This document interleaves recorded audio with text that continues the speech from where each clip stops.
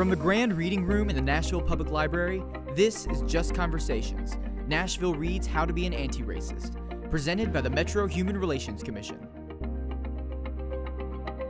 Hi, my name is Andres Martinez, and I'm Director of Policy and Communications at Conexión Américas. Welcome to Just Conversations, Nashville reads How to Be an Anti-Racist.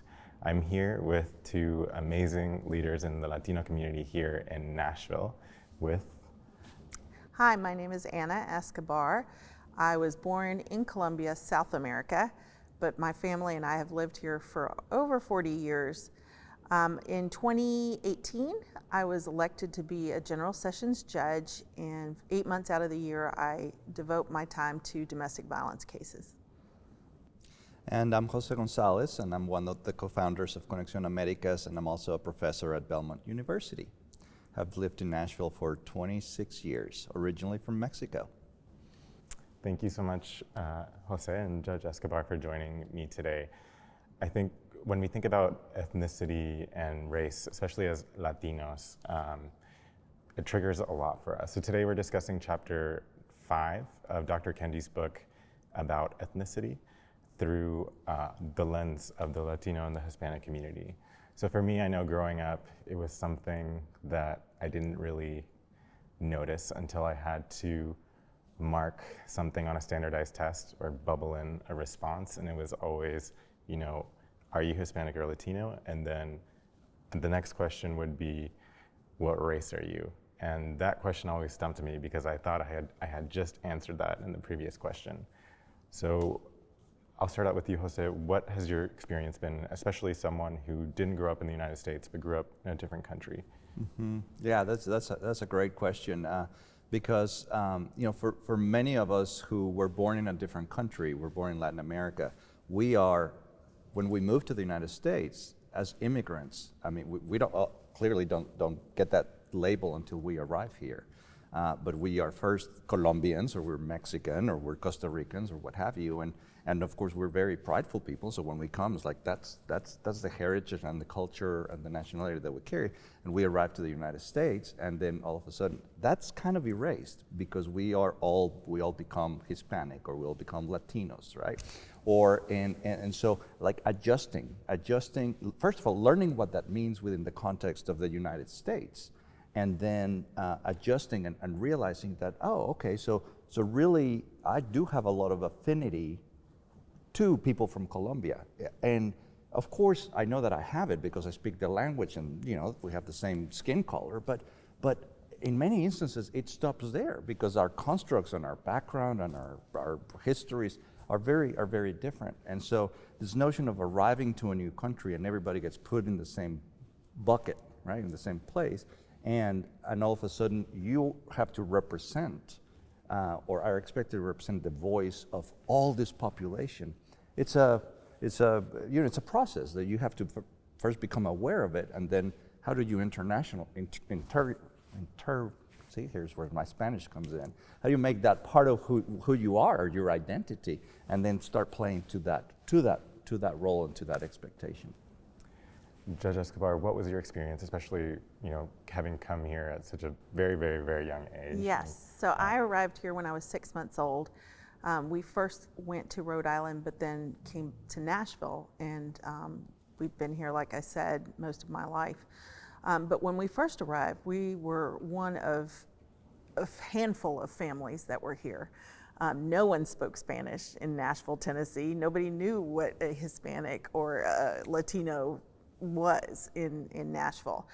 So it has been so interesting to see the boom that has happened. I mean, never would I have dreamed that we'd have Plaza Mariachi in Nashville, 40 years ago. My parents did an amazing job of assimilating. Somehow my mother figured out what Thanksgiving was and 4th of July. And so in my childhood, I never really questioned, what is this? And then on the other hand, for Christmas, she also did Santa Claus and Baby Jesus, which Baby Jesus was the tradition in Colombia. So my parents, I have to say, did an amazing job of trying to blend in the two cultures. And it's not until more Hispanics came to Nashville that I realized that I was different, really. So I had a very unique experience. What do you see the future of the term? Especially both of you have children and who have grown up here. So what do you think their experiences are? How have they been racialized in a sense growing up here in Nashville? Well, it's very interesting. My son has a very American name. And so a lot of the children that he's grown up with in grade school don't know how to categorize him and have not known what he was. But I think this is a very exciting time in Nashville. Last year we started the Nashville Hispanic Bar Association, and we have about 30 attorneys who are part of that. And when I first started practicing law, maybe there were 5. So that I use as an example of how Nashville Hispanics are embracing the fact that they're Latinos and that they have something to contribute to this community, not as, not trying completely to assimilate, but embracing their Latino-ness. And I'm very excited for my son, and I think that the future of Nashville is going to embrace that for him. Yeah, so my children, of course, were born here. I have 2 grown children now, college age, and of course my wife is one of the few native Nashvillians that still remained around, and so they've grown up in a very, Nashville is home, and their mother is from Nashville, and so they were born in Nashville, and so they for us, the challenge, the intentionality has been to make sure that their culture, their Mexican culture is part of who they are, and it's something that they are proud about. It's certainly been a challenge to make sure that they are fluent in Spanish, which they are, and that they embrace the family in Mexico and the cultural traditions. And so, I'd say that they are both very comfortable living in both cultures. But I agree with Ana that there's never been a better time to be a Latino in Nashville, because the demographic changes that have occurred over the last 15, 20 years, and certainly accelerated over the last decade, provide a really unique opportunity, a robust opportunity for Latinos to thrive and to prosper in all levels, across all levels of society. The fact that there is a bar association and a chapter with just Latino lawyers, 25 years ago when I moved here, forget about it, right? It wouldn't have happened. And so we see that happening at all levels. And so it's a very exciting with the growth and of the diversity of the city. Is certainly something that we need to embrace and play up to. And I'm hoping that both of them will decide to come back to Nashville after college to continue to contribute to that prosperity and to that to their home, which is Nashville. I want to focus on something that you mentioned earlier, how diverse the Latino community is here. I think we just experienced an election, and some people have said, this is the last time we're ever going to refer to the Latino vote, because it's been so hard to predict. And I think it's because they are just now coming to the realization that Latino means so many different things. I mean, we are all categorized in one, under one category, but our experiences, our histories are so different. Can you expand on that?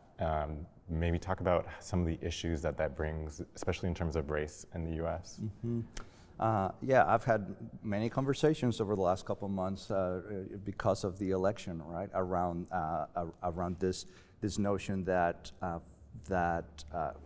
everybody gets put in the same bucket. And as I alluded to earlier, it is clear, it is clear today that the diversity of thought, right, when it comes to the Latino community is just as diverse as the broader community. We have Latinos who are very, very conservative, and we have Latinos who are very liberal. And so to put everybody in the same bucket, to say whether you are, a political leader or the CEO of a corporation, and you're trying to target this group, you cannot do it through just one lens. Of course, the perspectives of where people come from have really influence what people think and believe. You cannot assume that people from any Latin American country are all going to have the same political persuasions, just like you can assume that they have the same religious perceptions or persuasions or any of that matter, likings from a marketing perspective, right? And so it is important that regardless of what role you play in society, if you're in a leadership role, you understand that when you're looking at this population, right, there's levels of education, there's levels of complexity, there's levels of experience, and all that, just like it happens for any community, right? All of that needs to be taken into account when you are targeting, reaching, or trying to better interact with this population. Judge Escobar, you've been on the other side of an election. You've been a candidate and you won, and you became Nashville's first Hispanic judge. I saw one headline and then I watched the news segment and it referred to you as Latina. Yes. You talk about your experience running for office and being the first here in Nashville. Well, it is a very, very exciting honor that I take very seriously. And so I hope I won't be the last. I hope I've just opened the door for many to follow me. But it was very interesting. I have followed Nashville politics for most of my professional career. And it seemed like the Hispanic vote was one of those things you just checked off your list. And there were what I call the usual suspects of leaders that you had to go see, and then they would speak for the community. And so I agree with what Jose said, is that I think it's more about issues rather than checking off, like I talked to the Latino box. It's more about issues, and people are so diverse. Having said that, when I was running for office, one of my opponent's campaign manager, their big strategy was to say I wasn't Hispanic enough. That how could Hispanics vote for me because I don't know what. It was very offensive, because does that mean that a Hispanic person can't be a professional? That I don't wear a sombrero? I mean, what is that? What does that mean? So it was incredibly offensive. And I had mentioned to you that I, at that time, didn't really have the words to process what that was really communicating, and how that was almost perpetuating a stereotype that does not really exist. Mm-hmm. So that was an interesting thing. Yeah, I'll tell you, I mean, one of the things that is most frustrating and infuriating that happens to me is when people say, "Oh, but you speak English so well," or "Oh, but you don't look Mexican." Well, how am I supposed to take that? What does that mean, right? And sometimes when I'm on the phone talking to people that don't know me or don't know what I look like, and I'll call someone and it's like, "Oh, this is Jose Gonzalez calling." No, really, but who is this? I mean, like, what like, that stuff is really, really, it's infuriating, but I also understand where it's coming from, and so that's why I think that organizations like Conexión Américas and so many others that have emerged over the last couple of decades in town, and doing this work of educating the broader population about the diversity of this community, the issues of this community, and how to better interact with this community is such an important step for any kind of organization, whether you're on the political spectrum or businesses or faith community, what have you. I want to get into something that's relatively new here in the U.S. at least. It's the term Latinx. A lot of people have been using it. A lot of white people have been using it, in my opinion, especially when we were covering the election. They would refer to it as a Latinx vote, or politicians would use it in a sense to not be discriminatory. I know it's meant to be inclusive, gender inclusive, but a lot of us still don't know what it means. It's not used in a lot of Latino countries. What do you think about that issue that we're having about trying to relabel ourselves or trying to make our own label? Oh man, I don't know if I'm the right person to ask that, because I in a sense, let me take a shot at this. I think it's really I see some of my colleagues that are the younger crowd, the younger population, who are the ones that are advocating for using the term, much more comfortable, and advocates of using the term in a way that saying, yeah, it is a much more inclusive term. those of us who grew up in Latin America and who learn our grammar from our abuelitas, right? There are genders in Spanish, Latino, O for masculine, A for feminine, and that's proper Spanish. And so if you're Latino or you're Latina, and so it creates a little short circuit in my mind when I hear the elimination of that, only because from the perspective, again, I'm bringing the perspective of having been grown up and going to school and learned proper grammar, and so that's a term, like you said, that is not used anywhere else other than just in the United States. I totally understand it. It's clearly stuck. I understand why my younger peers are much more comfortable with it, and so it's not that I'm not uncomfortable with it. I don't use it just because, again, my mental construct is different. Yeah, for me, I think it's something that I don't use because I was also never taught it, and it just seems like something that I have to really know about to use it. I have to really know the background to use it. How about you, Judge Escobar? Is it something that you come across? Yes. You've heard me today say Hispanic and Latino. I mean, having grown up in the South, Latino, Latina is honestly relatively new in the South, and then you add the X component. Honestly, I hope to make everyone comfortable when I speak, and so if younger generations feel more comfortable with that, then I will use it, but it is an intentional use for me, rather than something that's part of my vocabulary. But if it's going to make people more comfortable, I'm fine using it. But as y'all both have said, it goes back to grammar, really, and Latin almost, right? So, so I don't think there was anything intentional. But when you're translating, it does get a little messy. Because, for instance, you said I'm the first Latina judge. Well, I'm actually the first Hispanic judge, I guess. Maybe that's what it is, that I use Hispanic when it's a general, but I use that simply as an example that Latinx would be more useful in that situation because of the gender situation. So I don't know. It would be more perceived as more, by some as being more inclusive. Right, right. And again, by me saying, oh, she's the first Latina judge, like that's not, I mean, that's my vocabulary and that's my construct, right, and I don't right. do it I don't use it to the exclusion of any other right, that's not right. included in that. Yeah, it's an evolving, how old is the word Latinx? I mean, it's 3 years old, yeah. And so it's we're having that discussion for sure. Marketers and sociologists and we're all having that conversation. I know I've sat around the lunch table at the office and had discussions about what it means to different people and why we should use it or not use it. So it's an evolving conversation.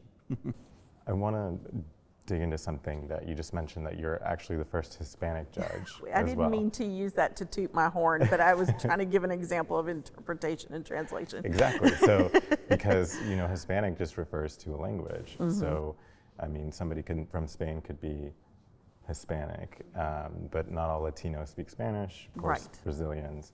So, not only were you the first,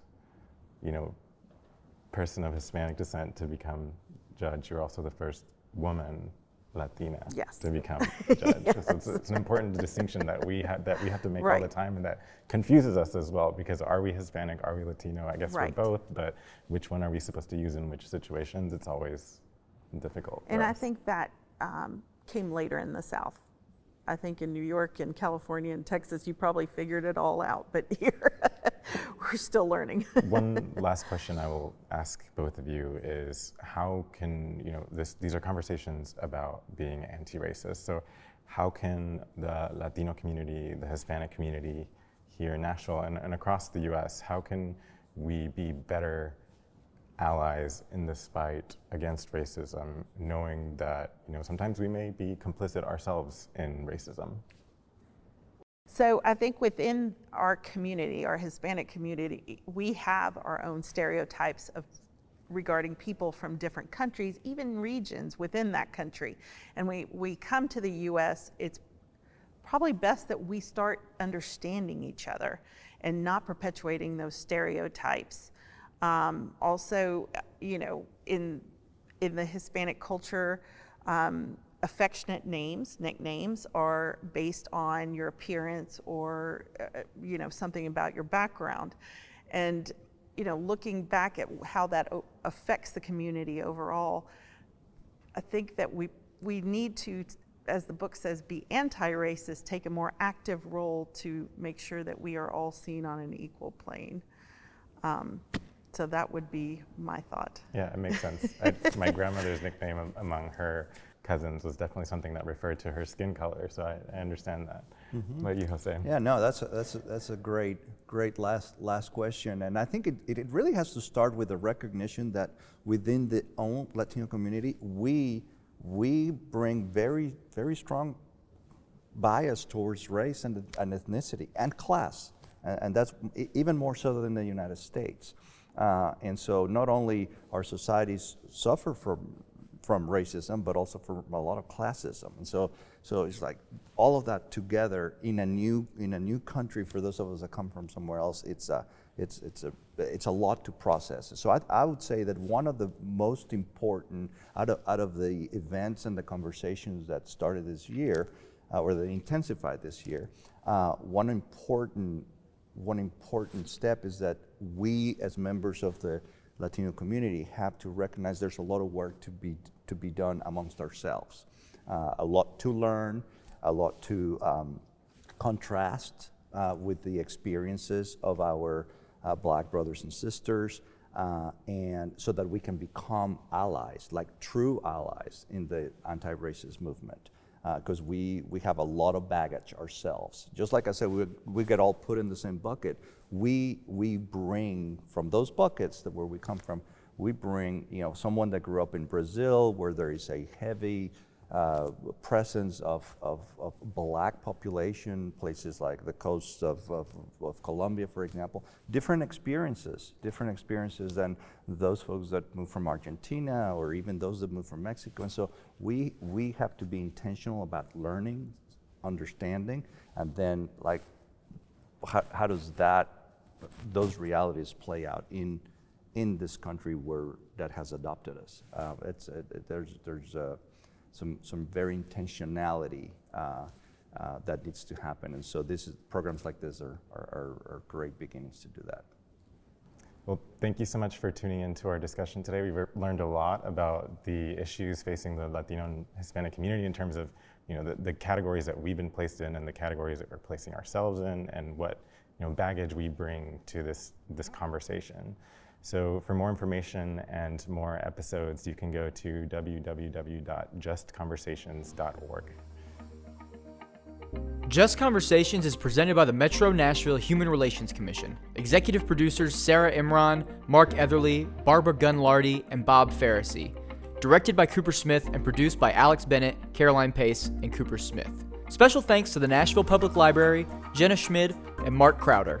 For more information and more episodes, visit justconversations.org. Follow us on Twitter @JustConversate, on Instagram @JustConversaciones, or on Facebook @JustConversate.